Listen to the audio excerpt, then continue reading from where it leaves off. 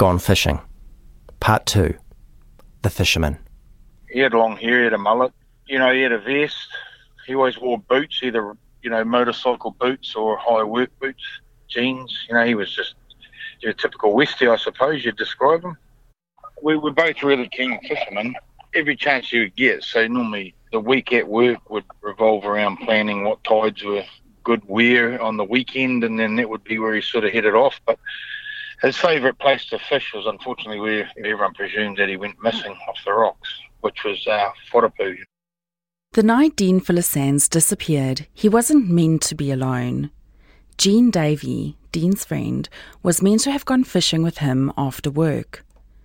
So the fact Deane was fishing alone when a rogue wave ripped him off the rocks at Whatipu was just horrible dumb luck.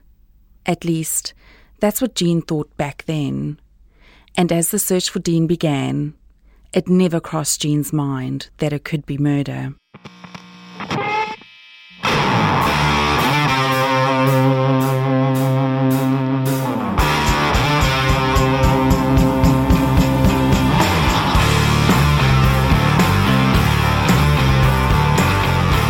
From Stuff and RNZ, this is Gone Fishing, a podcast by Amy Mars and me, Adam Dudding.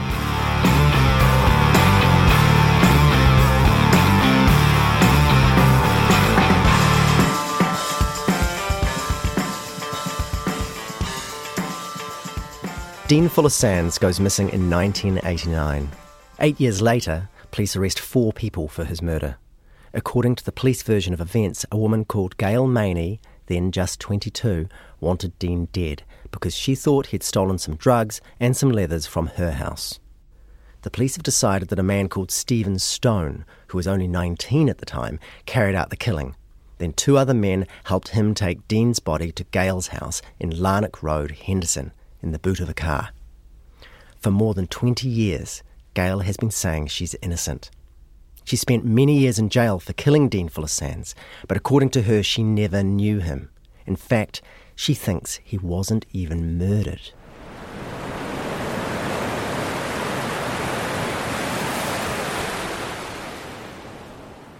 Adam and I drive to Whatipu on a fine Wednesday morning. There's a big warning sign before you even reach the car park. Strong rips or currents, large waves, steep holes, unstable cliffs, concealed water waves.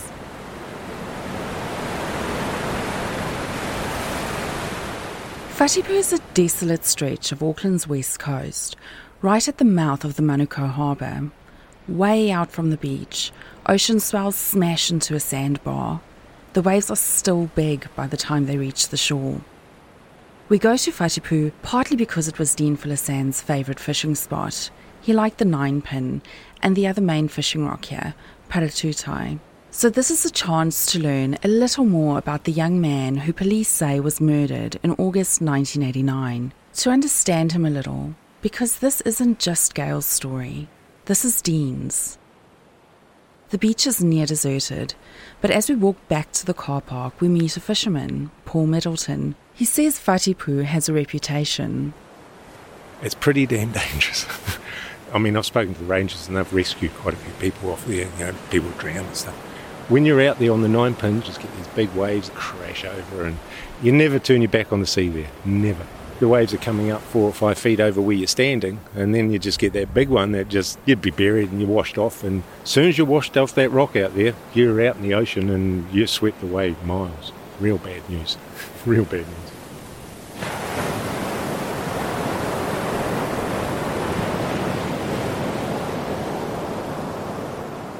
So the other reason we go to Whatipu is because we have to consider this question. Is this the place where it all ended for Deane? Because that's what Gail Maney thinks. I believe that he possibly drowned when he went fishing, and it was an accident, because only saying that based on the evidence produced by my private investigator, John Bradley, which showed that there was actually a king tide, I think, that night, and a storm did actually come across.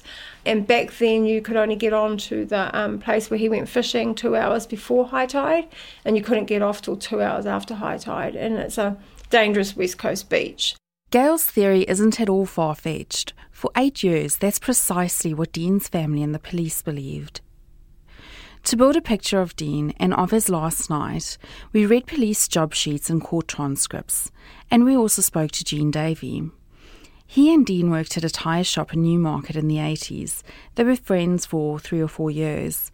Now, Jean Davey owns his own tyre shop in Henderson. And as a side note, he's also a champion woodchopper. He's won loads of Axeman medals at rural shows. He had a quirky sense of humour. He could be very serious. We got along quite well and I found him easygoing, but he definitely clashed with some of the other guys. He was a good hard worker and he would work hard and then he would play hard in the evenings, and that usually meant either out on his motorbike or tinkering with his bike, or fishing was probably his single passion in life. Rock fishing, you know. Jean can't quite remember why he didn't go fishing with Deane that night. He thinks perhaps he was ill that day. Yeah, for whatever reason I didn't go. There was a spring tide that night, which makes the rocks that much more dangerous. But Jean says that wouldn't have put his friend off.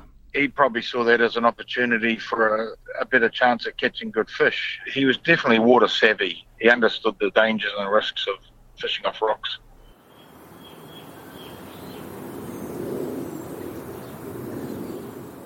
In any case, Deane set off from home on his own that evening. Monday, 21st of August 1989, around 5 p.m. Deane Fuller-Sandys' mother, Carol, is mowing the lawn out the back of their Blockhouse Bay home.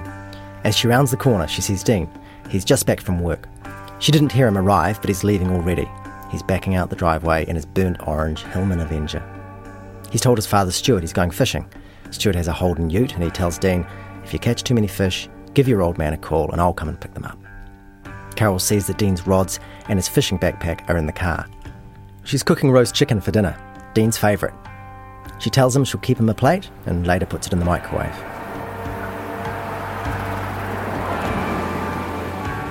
In the morning, when she sees the meal is untouched, she's not too worried. Maybe Deane stayed overnight at a friend's house and has gone straight to work. But then she learns that he wasn't at work either. Yeah, I'm pretty sure it was his mum or his dad rang me at work to just say that he still wasn't home, sort of thing. And had I heard or something like that, and I hadn't. I guess then I started thinking, okay, well, that's all a bit weird, you know.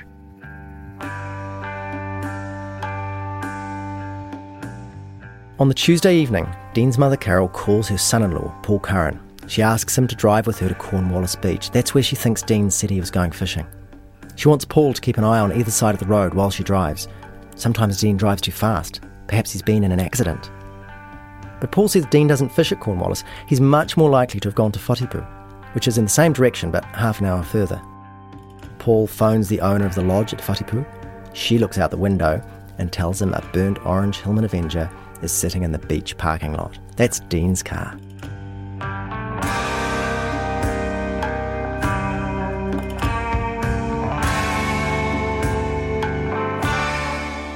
Paul picks the phone up again.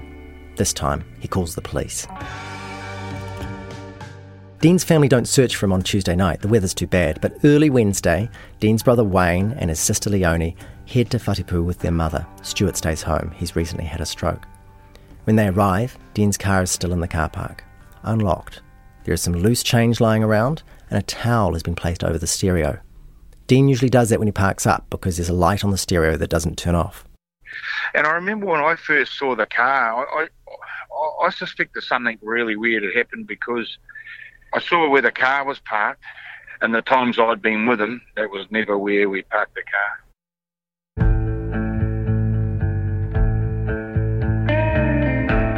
Jean spends the week searching the coastline with Deane's family and the police. In that time, they find 3 items at the high tide mark: a red Dolphin brand torch, a blue soap dish, and a can of CRC lubricant spray. The torch is the same type as one Deane got for his 21st birthday 4 months earlier. The soap dish, no one specifically recognises it, but his mum says it's the kind of thing he kept his hooks in. The CRC, Deane owned a can. The family figures these are probably Deane's things. A police helicopter hovers overhead that week, but there's no sign of Deane's fishing rods or his backpack. And there's no sign of Deane.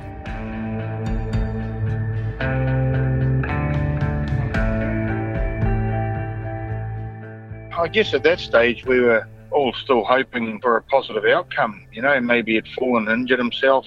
In the end, it was, the searchers were coming up with nothing, and we'd searched what we considered well and truly beyond the normal realms of where his body may have shown up if it was going to show up. From that week on, as far as everyone is concerned, Deane Fuller-Sandys is drowned while fishing. Well, except Deane's sister Leonie, she feels something's wrong. Unlike Jean Davey, she thinks it's strange that Deane would fish the Whatipu rocks on a spring tide. It seems too dangerous. And those 3 items that were found, torch, soap dish, CRC, sure, at the time the family presumed they were Deane's, but they'd been clutching at straws during that search. And they're such common items that they really could have been anybody's. The strangeness of Deane's disappearance eats away at Leonie. After 6 years, in late 1995, she writes to police. The last I heard from the police after he went missing was 6 months later, and since then I've heard absolutely nothing. This had left a lot of questions unanswered. First and foremost is, at what stage do you list my brother as officially deceased? Are the police still investigating his disappearance, or have you closed his case? I would also like to know how many other persons have gone missing in that area, and whether their bodies have been found. I was very close to my brother. His disappearance is still unsolved and still weighs on me heavily. An officer writes back. He says only a coroner can call for an inquest, and in the absence of any unusual circumstances, that hasn't happened. As for ruling Deane officially deceased, a missing person is presumed dead only after 7 years. And no, says the officer, police are not actively pursuing the case. The file isn't closed, but it's inactivated. And that's how things stay for a couple more years. He went missing, fishing off the rocks of Whatipu, and for all intents and purposes, he drowned. It wasn't until 7 years later that someone gave us some information and said, well, no, he didn't drown. That's former Detective Inspector Mark Franklin. You'll recall he's the West Auckland cop who drove the Deane Fuller-Sandys murder investigation. It was at this stage, when police hadn't thought about Deane's disappearance for years, that they got that phone tip about someone seeing a body in a boot at a house in Henderson. Remember, that first tip was from a man called Dave Arnott. He told police that back in the day, his partner Tanya Wilson had seen a body in a boot at the house of Gail Maney in Larnoch Road, Henderson. That's the Tanya Wilson who was Gail Maney's childhood friend, who also became her flatmate. Police didn't know who the supposed victim might be, so they looked through historic missing person cases and also began questioning people associated with Larnoch Road in 1989. They decided the body was most likely that of Deane Fuller-Sandys. I vividly remember being called out to the Henderson police station. That's Tony Wall. He's a colleague of ours at Stuff. But in 1998, he was a police reporter for the New Zealand Herald. It was announced that they had a very, very interesting murder case on their hands. Whenever a cold case gets reopened like that, it's catnip to police reporters, I guess. We love that kind of thing because of the mysterious nature of it. It was a juicy one, I guess you'd say, without being disrespectful.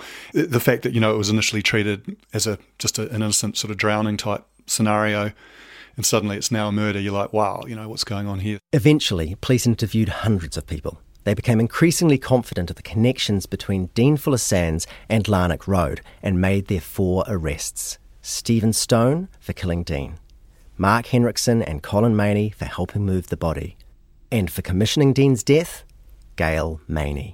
I had to go to the police station and I was kept in the cells all night and then going to court the next day, and the media were there. They were at the fence trying to get my photo and things like that, and it was pretty scary. The news that Deane's disappearance has become a murder investigation is a shock to family as well. Early on, well before we started recording interviews for this podcast, Amy had a brief conversation with Deane's mother, Carol. On the phone, Carol didn't want to talk for long, but she did tell me she just wanted Gail Maney and Stephen Stone to admit what they'd done, and to tell her where her son was. Then she'd finally be able to give him a decent burial. She said her other son, Wayne, missed his brother Deane like hell. They'd been very close, even though they were chalk and cheese. She said until she knew where her son was, Gail Maney and Stephen Stone could stay in prison and rot as far as she was concerned. She was also very angry about the way she found out that Deane's death had become a homicide case. She was at work at a Countdown supermarket when she got a phone call from the police. They told her they'd arrested someone for her son's murder. She was stunned. She had no idea an investigation was even underway. And to find out at work like that, well, that was the worst. Since then, with the trials and everything, it had been a nightmare. She didn't know who to believe or what was going on.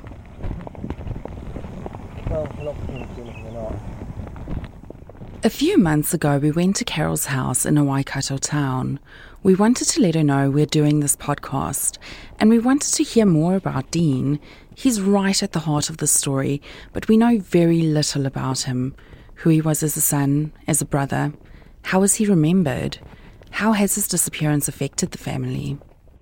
Knocking on doors is one of the things journalists do, and you'd be surprised how often people are willing to talk about terrible things that have happened to them. But we also get criticised for, being ghoulish, and sometimes maybe that's fair. Carol hasn't returned a phone message, so we know she may not be keen to talk to us, but we need to give this one more go. In the end, we're interested in Deane Fuller-Sandys because Gail Maney has spent a third of her life in jail for his murder, and she says she's innocent. And by the time we reach Carol's door, we've done enough research to have some reasonable concerns about Gail's conviction. So there we are, on Carol's doorstep.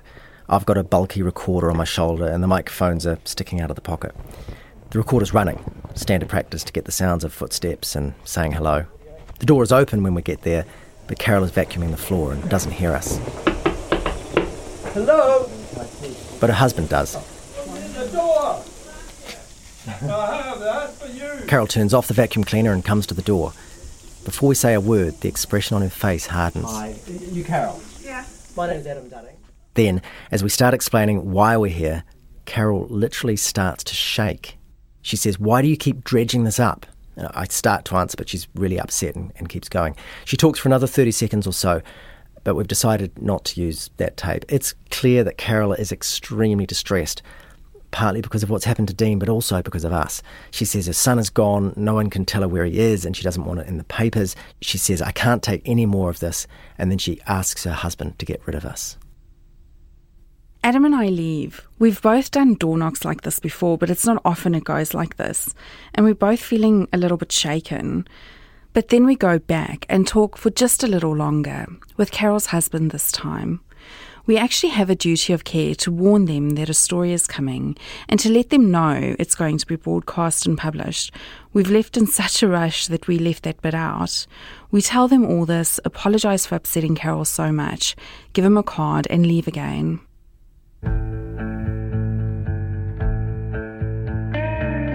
The idea that Deane drowned is an important part of Gail's defence, but it's far from all of it. In part 1, we talked about the depositions hearing, where the case against Gail Maney and her 3 co-defendants was outlined. Well, I'm going to walk you through a few key reasons why the case presented there doesn't quite stack up. First, motive. Gail is meant to have ordered Deane's killing because she thought he'd stolen some things from her house. We've touched on this already, but it's important, so I'm going to say it again. Gail says she never even met Deane. When I was charged with murder on the 3rd of July 1997, that was the first time. That was the first time I'd heard the name Deane Fuller-Sandys. Notice how Gail always says Deane Fuller-Sandys. We'd noticed that all the archival Radio New Zealand bulletins always said it Fuller-Sands. So we asked Gail if she knew which was the right pronunciation. Well, I always thought they called it Deane Fuller-Sandys. I don't know. I guess it could have got lost along the way, but I'm sure that in the court they referred to it as Fuller-Sandys. We double-checked, and for the record, though some people get it wrong when they talk to us, the name really is Fuller-Sands. This guy, who Gail says she never even met, it seems kind of interesting that she doesn't even know how to say his name. I've never met Deane, but I guess that in some ways he's kind of become part of my life because I've been accused of his alleged murder.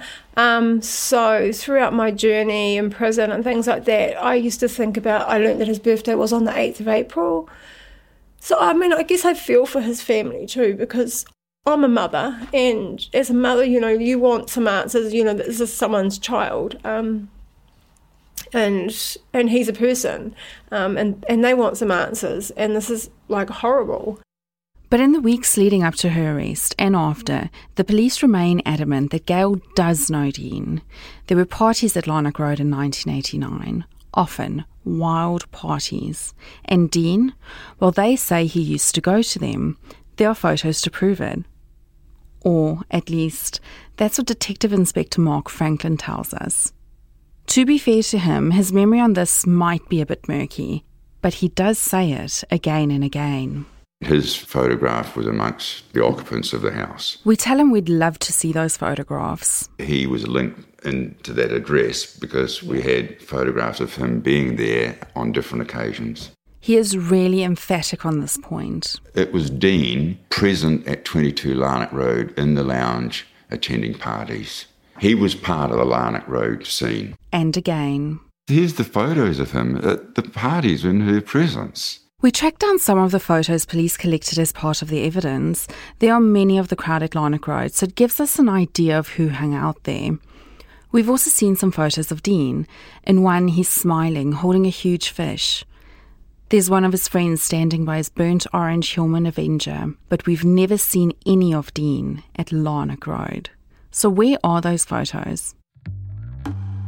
While making this podcast, we asked the New Zealand police to provide us with quite a bit of information. They found reasons to refuse or sidestep virtually every single request we made. At one point, they quoted us about $12,000 to prepare files for us to view. We didn't take up the offer. But the idea that there might be a photo of Deane with Gail at Larnoch Road seems incredible. If it exists, it would be simple proof that Gail is lying when she says she never met him. So our Official Information Act request to the police on this point is pretty specific. Adam emails the cop who's been assigned to deal with our requests, Detective Roger Small. Adam's asking for a range of stuff, but writes, I'm especially keen to see any images that show 1. Deane Fuller-Sandys at 22 Larnoch Road or at an address believed to be 22 Larnoch Road. 2. Any images that show Gail Maney with Deane or in a setting where Deane and she appear to be at the same place at the same time. In his reply, Detective Small gives a 3-word answer on each point. 1. We have none. And 2. We have none. Roger Small goes on to write, we do have some photographs that were taken at Larnoch Road. They're from a personal photo album and not able to be released. They show various persons at the address, but not Deane. So it seems that Franklin was wrong on this detail. But let's not get overexcited. The non-existence of a photo of Gail with Deane doesn't prove they never met. I've met you, Amy, and I'm not sure if I've ever seen a photo of us together. Yes, but that photo would have totally undermined Gail's version of events, so it seems pretty important that it doesn't exist. And Mark Franklin says 4 times they do exist. Anyway, if Gail says she didn't know Deane, then how did the police land on the burglary motive? Who told the police he stole her drugs and she got mad? I can't recall who it was, but I think it probably was Tanya. The notes will show this, but there was clear evidence that there was a burglar at that address and that leather jackets and some drugs were stolen. That's right. It was Tanya Wilson, Gail's old school friend, Gail's one-time flatmate, who told them this. She's there with Gail when she discovers the burglary. The leathers that are stolen, those are Tanya's. And when Gail marches next door to ask the neighbour whether she's seen anything, Tanya is there with her, along with another flatmate who we are calling Sonia. But there's a second reason to question the police version of events. Because what if events happened in a different order to what was said in court? What if one of the key witnesses wasn't even there? The seemingly minor burglary is meant to be the event that triggered Gail to order a hit on Deane. So obviously, it needs to have happened before Deane disappeared on the 21st of August, 1989. If it didn't, well, what does that do to the police case? Because here's the thing. Gail is sure the burglary didn't happen until 1990, months after Deane disappeared, and she can prove it. It's pretty compelling stuff, but does it amount to proof? You can decide for yourself soon, but first, here's what we do know about the burglary. This comes from police job sheets and court transcripts. The burglary was seen by Gail's neighbour. Her name is Catherine Saal, though Gail used to call her the old bat. In return, Saal wasn't overly fond of Gail and the others at number 22. This woman was an independent woman, quite intelligent. Her hearing wasn't good, but the people that interviewed her found her to be a good witness. She made a clear statement. She gave that evidence. She knew the neighbours. She knew Tanya. She knew Gail. The afternoon after the burglary, when they notice their stuff is missing, Gail, Tanya and their other friend Sonia march next door to Catherine Sal's house. They ask her if she's seen anything suspicious. Sal says she saw someone at their house the day before when no one was home. But she thought he was a friend of theirs. She thinks she's seen him round before. And anyway, he knew his way around the property. He'd gone down the drive, straight round the back and scaled a deck before going into the house through the ranch slider off Gail's bedroom. She didn't think much of it. And when she saw him walk back up the drive and hop into a light-coloured car where another man with sandy hair was waiting, she didn't think much of that either. Until now. Until Gail and her two friends rock up on her porch and bang on her door. What did he look like, they ask her. Well, she says, he was wearing black jeans and a leather jacket. He was tall and skinny and his complexion was olive. His dark hair was long and swished back. To be fair, this is actually the description of a good percentage of men living in West Auckland in the 1980s. Anyway, the mood changes. The women tell Sal that the man has ripped them off. Gail becomes hostile. She turns away and starts talking to Tanya and Sonia, and then they all leave. After that, Sal says things return to normal next door. It's busy, as usual. The parties are still wild. She's still being abused by Gail and her friends. To sum up, it's torture. She doesn't know if Gail and her flatmates ever called police about the burglary. Here's the thing. Police say the burglary happened a week or two before Deane Fuller-Sandys disappeared on August the 21st, 1989. Plenty of time for Gail to get angry and order a hit. But Gail is certain the burglary didn't happen till May 1990. In fact, she places it within a week of the 14th of May, because that's a date she remembers very clearly. I'm going to rewind to a few weeks before that 14th of May date. Stick with us here because the dates are very important. One weekend in April 1990, Gail and Tanya go to the Anglo-American Easter bike run in Waihi. She remembers Sonia moving into Larnoch Road with her and Tanya the weekend after that. So there's that. Gail says if the burglary happened in August 1989, Sonia couldn't have been with her and Tanya on Catherine Sal's doorstep because she wasn't living at Larnoch Road yet. But there's more to it. Weeks after Sonia moves in, on the 14th of May 1990, Gail asks her to babysit her daughter, Colleen. Colleen is 2 years old. Gail and Tanya are going to a party. They're off their heads on pills.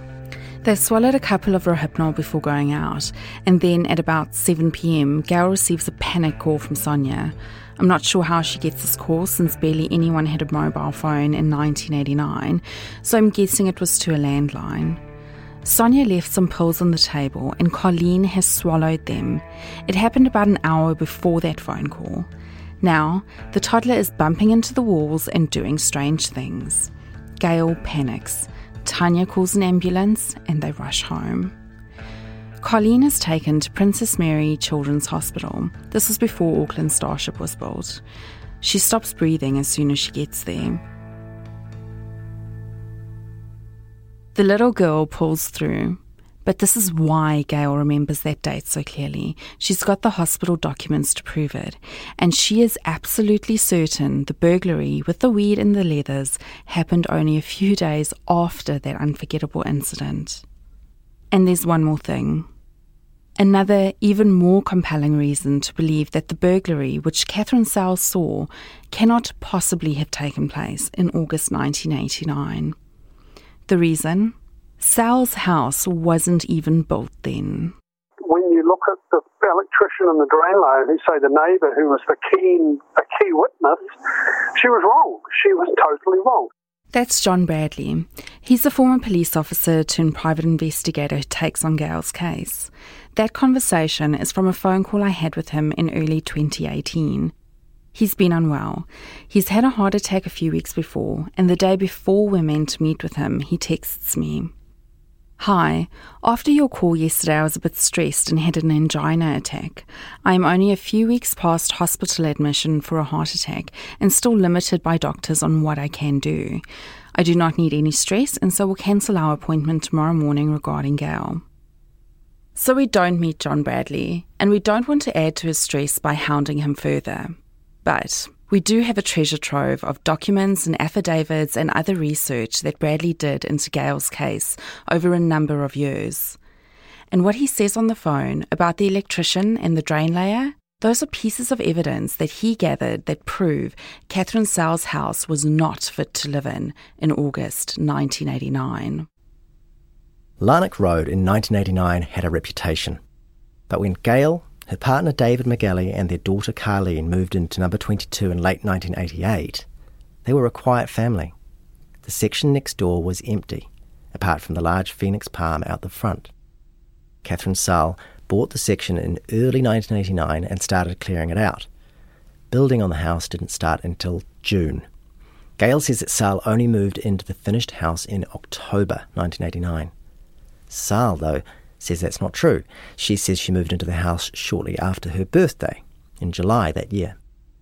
That puts her in the house 2 months before Deane Fuller-Sandys disappears, and right in time to see the burglary that supposedly kicks everything off.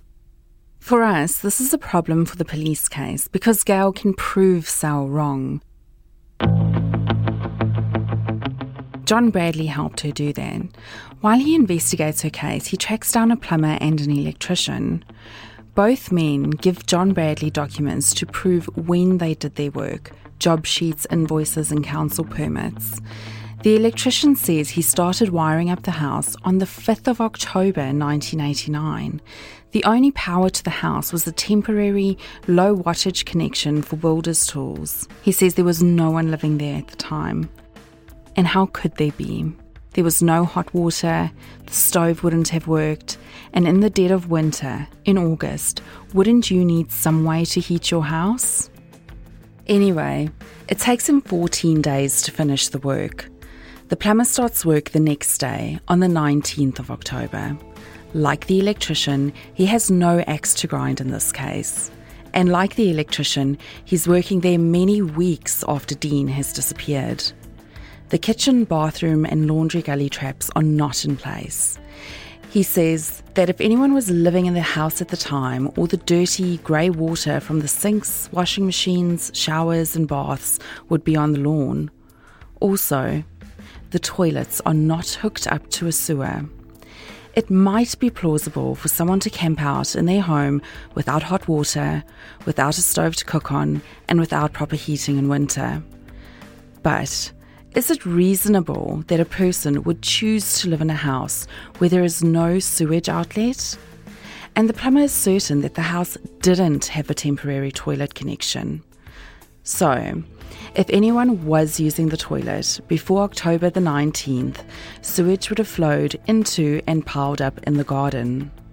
Imagine that. If the burglary happens after this date, the motive for Gail's hit evaporates. So this stuff matters. This really helps Gail's case. Could Sal have got it wrong? And what does she make of what the electrician and plumber are saying? We wanted to hear her version. Had she really been camping there back then?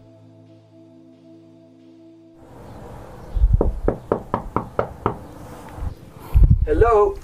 The house on Larnoch Road where Gail once lived has recently been renovated for resale and the property's been subdivided. Catherine Sal's place next door has changed too. The house, built in 1989, has been joined by a collection of sheds and caravans and parked cars. In the yard there's a 44-gallon drum that's clearly being used as an incinerator. There's a mattress leaning against a shed and a large collection of garden furniture. It's basically a bit of a hoarder's paradise. The main entrance is on a deck down the side of the house. From there you get a pretty good view of the side and back of Gail's old house next door, including the one-car garage underneath. So this must be where Gail, Tanya and Sonia stood as Sal told them about the burglary. Amy and I visit several times when Sal isn't home.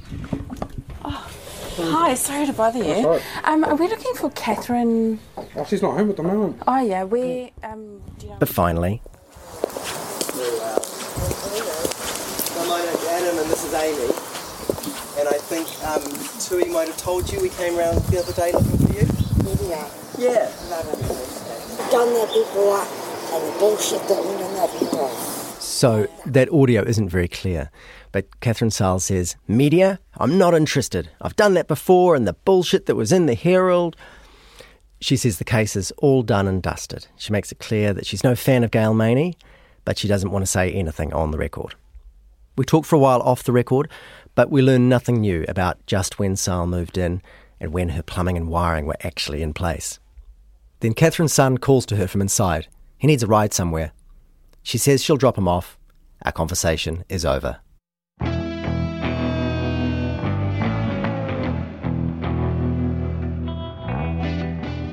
When Gail first started telling me about her story, these are the three things that stood out. The fact that Gail says she never met Deane, the timing of the burglary, and when Sall's house was built. I thought, if Gail could prove all of this, how did the case even get to trial? It might be hard to prove that Gail never met Deane, but there are documents to prove that the wiring and the plumbing on Sall's house weren't in place until October 1989, 2 months after Deane Fuller-Sandys disappeared. So how could she have seen a burglary in August? Gail told me a few other things that cast doubt on the police timeline. We'll get to that later. But the more I got to know her, the more she told me about her life. She didn't sugarcoat any of it. Gail was wild. She ran with a rough crowd. She did drugs. Her rap sheet is long. I've definitely had times where I have been violent and in my past. I started to wonder if perhaps this was part of the reason Gail Maney was found guilty of murder. After all, if you were on a jury, what would you think if you learned that the woman in the dock had a history of violence through the 1990s, that her friends were criminals, that one time she threatened the man next door with a knife, that once she smashed her own partner over the head with a Jim Beam bottle?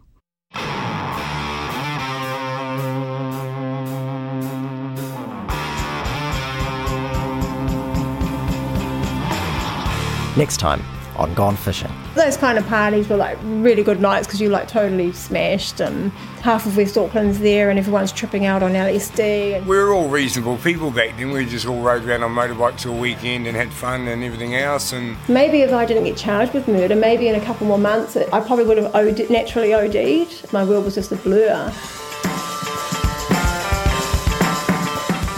Gone Fishing is a joint production from Stuff and RNZ, written, presented and produced by Amy Mars and me, Adam Dudding. Our executive producers are Tim Watkin and Justin Gregory for RNZ and Catherine Goldsworthy for Stuff. This episode was engineered by Rangi Powick, visuals by Jason Dore.